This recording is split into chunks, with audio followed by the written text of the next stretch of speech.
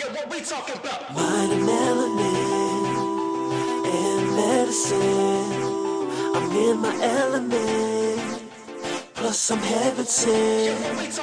Mind and melanin and medicine. I'm in my element. Plus I'm heaven sent. Hey guys, so October is National Breast Cancer Awareness Month. Did you guys know that breast cancer is the most commonly diagnosed cancer in women in the U.S. besides skin cancer?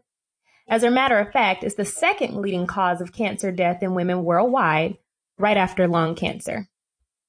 1 in 8 women will develop breast cancer in their lifetime. And it's not just limited to women. Men can also develop breast cancer, although it's rare. It mainly affects Caucasian women, but Black women tend to die at a higher rate than their Caucasian counterparts. So what is breast cancer?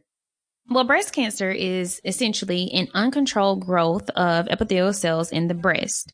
Now, the breasts are made up of essentially 3 parts. We have milk-producing glands called lobules, and then we have ducts, and the ducts carry the milk to the nipple.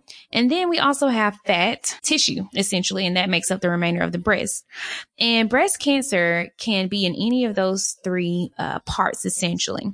So there are many different types of breast cancer, actually, but we are going to go over just a few of the most common breast cancers that you may or may not have heard of. So breast cancer essentially is split up into 2 categories: non-invasive breast cancer and invasive breast cancer. Well, non-invasive breast cancer, one that falls under that category is ductal carcinoma in situ, or DCIS. And it is essentially confined to the breast duct, and it is essentially precancerous. Now, invasive breast cancers, again, have a couple of different categories underneath that, but one is invasive carcinoma. And this cancer has actually moved from the duct or even the lobule into the surrounding breast tissue, and it can even include lymph nodes. Another breast cancer is inflammatory breast cancer. Now, this breast cancer is not as common as the others. However, it essentially causes swelling and redness of the breast. And oftentimes it can be mistaken for an infection called mastitis. Also have triple negative breast cancer.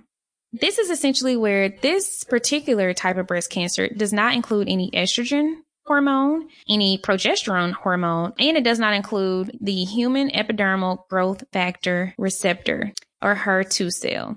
Hence the name triple negative. And last but certainly not least, we have metastatic breast cancer. This is where breast cancer has spread to other parts of the body, and it actually can affect the other organs. Now, there are certain risk factors that offer a higher propensity for developing breast cancer. They're actually divided into 2 different categories: modifiable, meaning you can change these things, and non-modifiable, meaning that you can't change them. Some examples of non-modifiable risk factors for developing breast cancer include having increased age greater than 55, having BRCA1 and BRCA2 genes. Only about 5 to 10% of breast cancers are actually linked to this.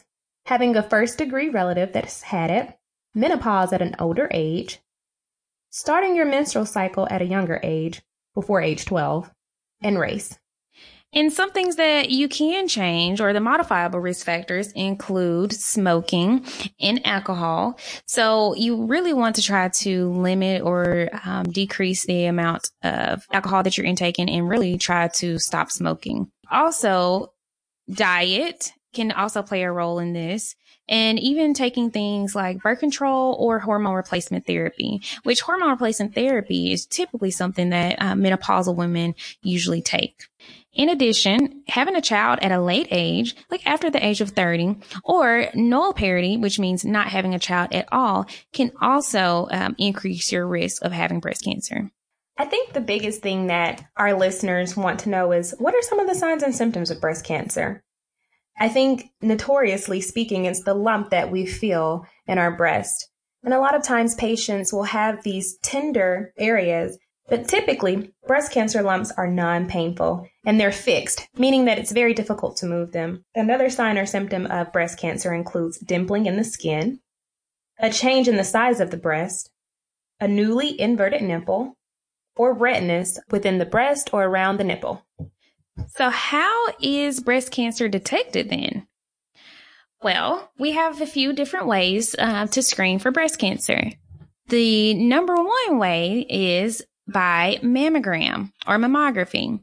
So a mammogram is actually an X-ray that compresses the breast, and it essentially looks for lumps and also checks the density of the breast. Typically, we recommend screening for mammogram or by mammogram every year. And according to the American Cancer Society, you start screening at 45. However, there are clinicians and even some other guidelines that recommend starting at age 40. Now, we can also check for breast cancer by ultrasound. And with ultrasound, it is really not a sensitive test to be used alone, but we will use it in conjunction with a mammogram, especially if, the clinician felt a lump, but there was no lump seen actually on the mammogram. So then we may order an ultrasound to evaluate. The good thing about the ultrasound is it can actually differentiate a solid mass and a fluid-filled mass. So the fluid-filled mass is typically a cyst, and most of the time it is not cancerous. And then also we can screen with an MRI. An MRI is very sensitive, but we really try to use it for those high-risk patients or those who are at very high risk for breast cancer. The definitive way to diagnose breast cancer is with biopsy. And a biopsy is where they take a sample of the tissue and send it to pathology to determine if the tumor or mass is malignant or benign. If someone has the unfortunate diagnosis of breast cancer, there are a few different treatment options. The most common is surgery, called a mastectomy, which is where they remove the breast. Less common, a lumpectomy, is also where they remove the cancerous lesion or tissue. You can also undergo chemo or radiation.